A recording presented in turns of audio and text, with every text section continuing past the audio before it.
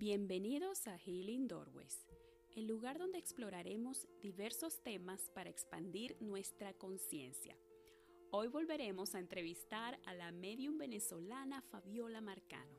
En esta segunda entrevista hablaremos sobre la muerte vista desde los ojos de un médium y de la importancia de estar muy conscientes de lo que creemos, ya que eso es lo que manifestamos en esta vida y en otro plano más permanente, como es el plano de nuestra conciencia.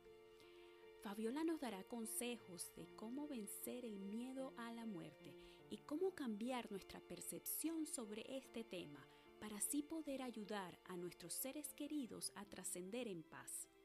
También nos explicará brevemente la tradición del Día de los Muertos en México, el país donde ella reside. Espero disfrutes de esta entrevista. El tema de hoy es vida después de la muerte y es un tema muy interesante y lo tocamos un poquito en el episodio anterior donde Fabi hablaba de las almas desencarnadas y todo eso. Fabi, ¿cómo es el mundo de los muertos? ¿Qué pasa cuando alguien muere? Bueno, yo creo que el mundo de los muertos es incluso más real que el mundo de los vivos. Y muy amplio. O sea, hay mucho que contar en este tema. Nada más que siempre nos cuentan como una cara. Mira, la humanidad ha tendido, y digo ha tendido porque eso está cambiando, como a contar historias desde una baja vibración, es decir, desde el miedo. Y eso cada día está cambiando más. Yo que vivo en México, bueno, aquí, que hoy es 2 de noviembre, por cierto, se celebra el Día de Muertos. Y, y es hermoso porque se está reconociendo que hay una comunicación con ellos, que hay algo más allá que esta vida y es reconocer ello sin el miedo, porque el problema cuando se habla de todos estos temas es que lo primero que sale es el miedo, pero ese miedo es un miedo adquirido, es un miedo que proviene de muchos patrones de creencias. Entonces, yo aquí quiero hacer una aclaración porque para mí las verdades muchas son relativas, no son absolutas. Son absolutas en ti, en tu mundo, en tu forma de pensar, pero para otros son relativas. Entonces hay una persona que puede creer en que hay otras energías y así lo vive y así lo va a crear porque esa es una ley, esa es la ley de la atracción, se manifiesta. Ya hay una persona que no, su conciencia no cree eso y va a crear otras cosas y también así va a ser. Ambas son parte de la fuente divina. Entonces, el mundo de los muertos es un mundo muy interesante. No es un mundo misterioso ni esotérico, para mí es un mundo normal y a lo mejor porque siempre lo vi. Pero sí hay muchas ramas, sí hay mucho que hablar de ello, muchísimo. ¿Y qué pasa, por ejemplo, hay que porque hay algunas almas que se quedan como aferradas al plano y aparecen como fantasmas o lo que sea, y otras simplemente siguen su curso o reencarnan o se van a la luz? ¿Cuál es la diferencia entre entre esas dos almas, esos dos espíritus? Mira, muchos van a hablar que es karma, que es aprendizaje, muchas cosas. Para mí es conciencia. Muchas veces un alma que se queda atrapada es porque necesita cambiar su conciencia, porque a la final todos somos conciencia, dentro de un cuerpo o fuera de un cuerpo somos conciencia, somos alma y eso no puede ser destruido, simplemente se transforma. Entonces tenemos la ilusión que se puede como matar a un espíritu o a un demonio o a un alma errante. No, no se matan, nunca se van a matar porque son energía. La energía siempre se transforma, está en constante cambio y lo que busca es evolucionar, no ir hacia la oscuridad, porque además la oscuridad es una ilusión, buscamos siempre ir hacia la luz.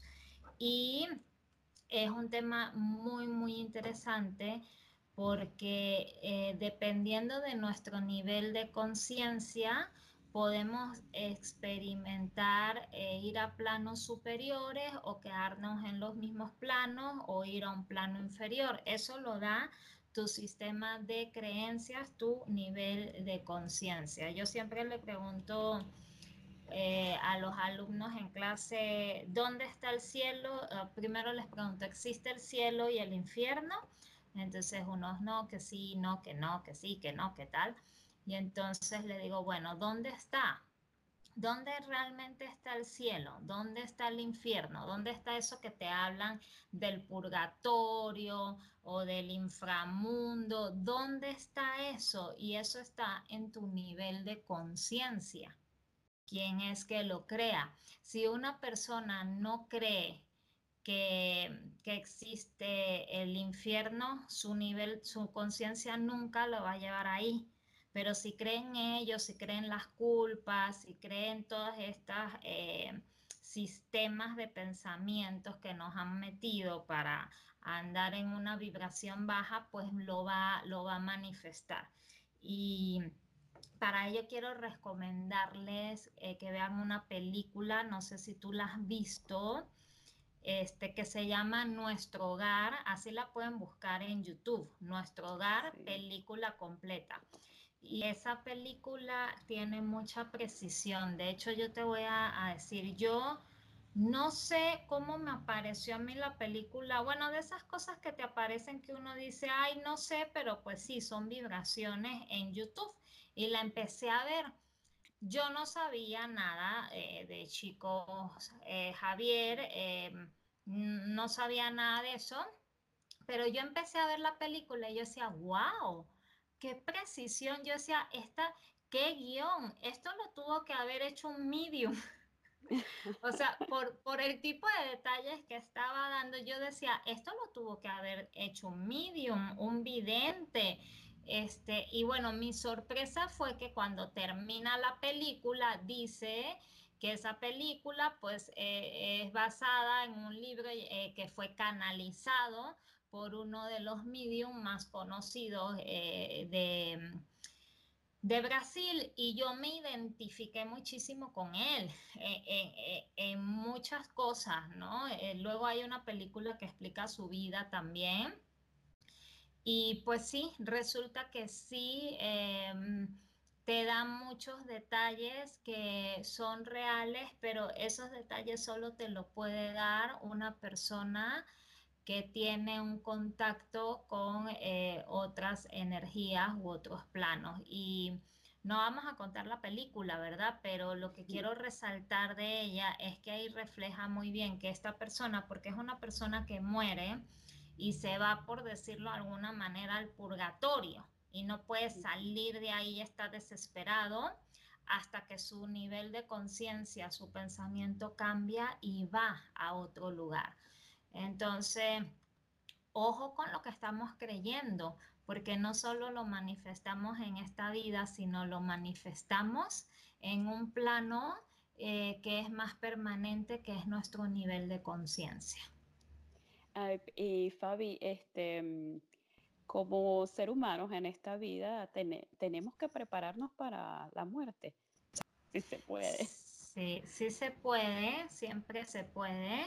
Uno lo elige, aunque pensemos que no, porque tenemos como estas creencias, si me porto mal voy al infierno, si me porto bien voy al cielo, y pues tu conciencia cuando se muere dice, ay, me porté mal, voy al infierno. Tenemos este libre albedrío, por decirlo de alguna manera. Ahora, sí hay que prepararnos para la muerte, pero por el solo hecho porque lo que pensamos sobre ella es malo. O sea, todo lo que pensé es un tema tabú. La muerte es un tema tabú, es un tema que no Sí. se conoce bien.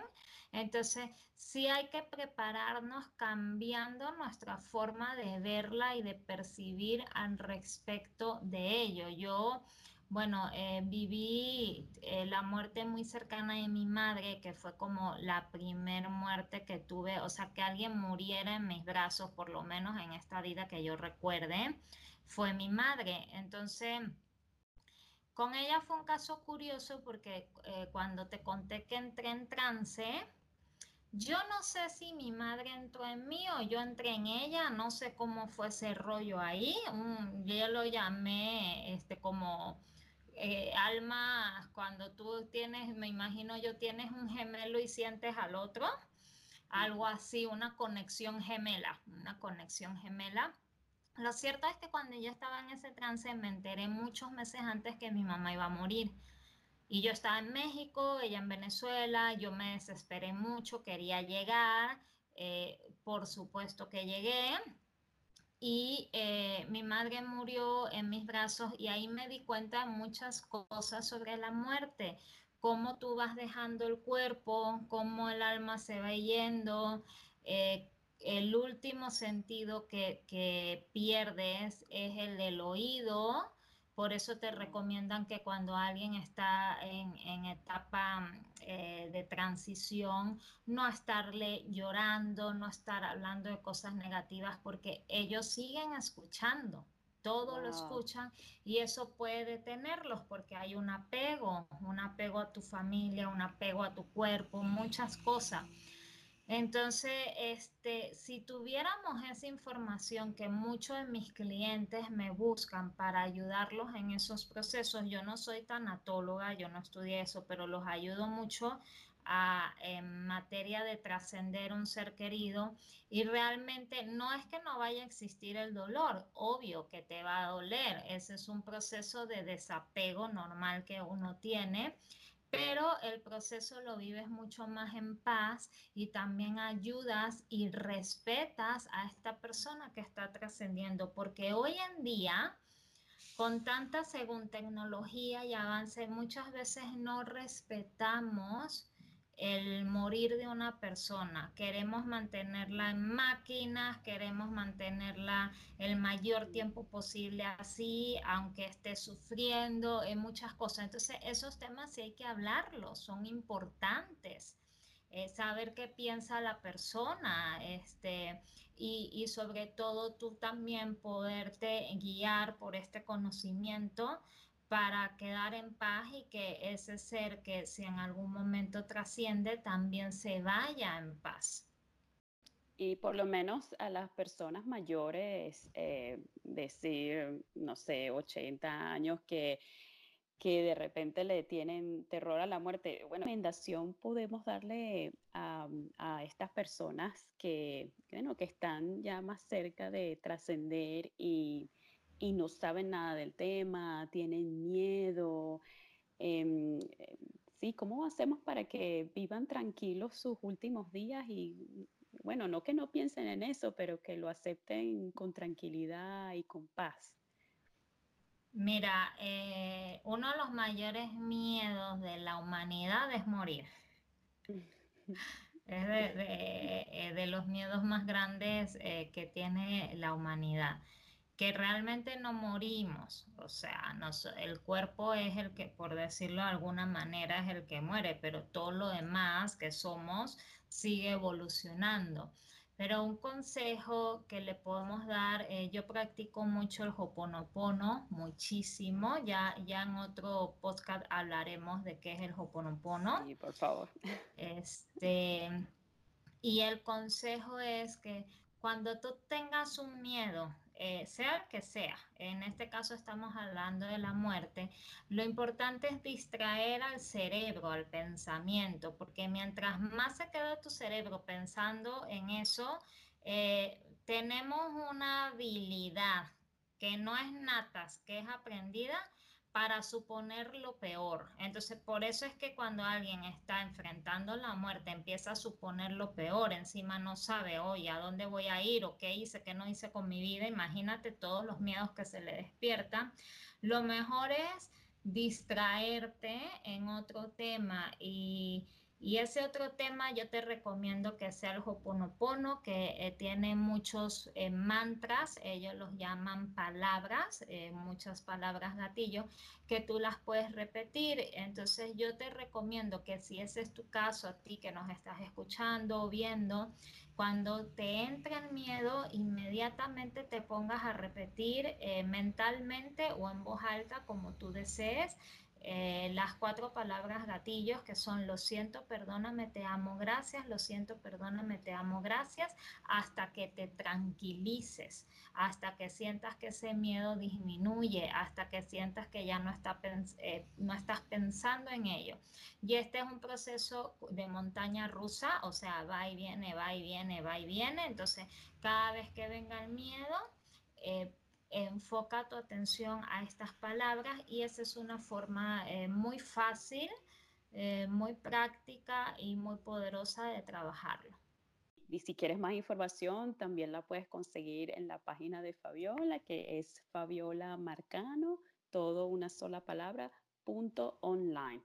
FabiolaMarcano.online. Aquí dejaremos los links para que te puedas comunicar con ella y definitivamente deberíamos hacer un episodio sobre Ho'oponopono y hablar más de esta práctica porque es fascinante. Una cosa que te iba a preguntar rápido, bueno, ya han pasado 20 minutos, pero la muerte en México, eso es algo, bueno, que siempre he tenido curiosidad. Es como un alma, es un espíritu, porque hablan de la muerte, es un santo. ¿Cómo es la cosa con La la muerte es muerte un en México? empleado, Ah, no en México, en el mundo entero. La muerte es parte de Dios. No sé ok, si usé la palabra correcta, vamos a usar otra palabra. La muerte es parte de la divinidad, de la ok. energía divina, de la fuente creadora, porque la muerte también crea, la muerte no extingue, todo lo contrario. Ahora, aquí en México la muerte se ve en dos aspectos, recordemos que todo lo vemos en grados de conciencia. Hay un grado de conciencia aquí en México es que la cultura, pienso, también nació aquí, si mal no me equivoco, lo voy a investigar, que se llama la Santa Muerte. Adoran a la muerte, que es esa la que sale, ¿no? Con la guillotinita, no sé cómo se llama este palito y la Sí. capucha negra, tal cual. Es muy pintoresco porque aquí la visten, le ponen altares, pero muchas veces esta cultura de la Santa Muerte está guiada en una baja vibración, en una vibración de que, ay, quiero que muera esta persona o que le vaya mal o hazme este favor. Es una muy mundana, es una vibración Ok. muy mundana, pero tiene muchos seguidores y mucha gente que la adora. Eso existe y esa es una conciencia que el hombre ha creado, que el hombre ha creado esta conciencia, pues ya hicieron una simbiosis y ahí están felices, ¿verdad? Y la otra conciencia de la muerte, pues es esto bellísimo que pasa en noviembre, que pues es el Día de Todos los Muertos, en donde honramos a nuestros seres o ancestros que ya se fueron o a nuestros muertos, si queremos decirle así. Entonces, hay una forma, se hace un altar, los altares siempre tienen formas de hacerse. Entonces, pues es un altar, por decirlo, los generales que yo he visto tienen como escaloncito, en la parte de arriba pues va la figura del santo mayor o también, no sé, de los abuelos o bisabuelos y va bajando como árbol genealógico. Y todos los altares son así. Si tú te fijas, los santos siempre están en alto, que esa es una conciencia que va a ir cambiando en el 2020. Esto va a ir cambiando porque nos vamos a dar cuenta que no estamos separados, que no es que ellos estén más altos que nosotros, sí tienen un nivel de conciencia diferente, pero nosotros estamos yendo hacia ese nivel. Entonces se hace una honra muy linda en donde les dejan también incluso pan de muerto que es divino, tienes que venir a probarlo. Sí. Pancito dulce vino, cafecito, agüita, cosas que le gustaban a tus familiares comer. Y ellos vienen y comen y beben y eso sí es cierto. Digo, yo hago experimentos a ver si es que se evapora el café o no. Ahorita estoy en uno, ya les contaré. Pero Ok. yo sí, sí he leído y sí tengo conocimiento de que los espíritus incluso huelen y perciben con más intensidad que un vivo, porque de hecho este cuerpo, lo que este cuerpo percibe, lo percibe no a través del cuerpo, lo percibe a través del alma. Cuando el alma pues Mm, se va, el cuerpo no puede percibir nada, muere. Entonces nosotros ok. creemos que es al revés, que es el cuerpo el que siente, el que percibe, pero no. ¿Eso para las almas es beneficioso o se dan cuenta o si están en otro plano no se dan Sí. cuenta cómo es? No, si se dan cuenta, es Mm, beneficioso para todos porque es en amor. O sea, ok. no se hace en el miedo, el altar se hace desde la honra. Ahora, yo te quiero hablar del Samaín, que es de donde viene el Halloween, porque el Halloween no es gringo, que es lo que las personas creen. Lo que pasa es que ellos lo tomaron y bueno, lo comercializaron.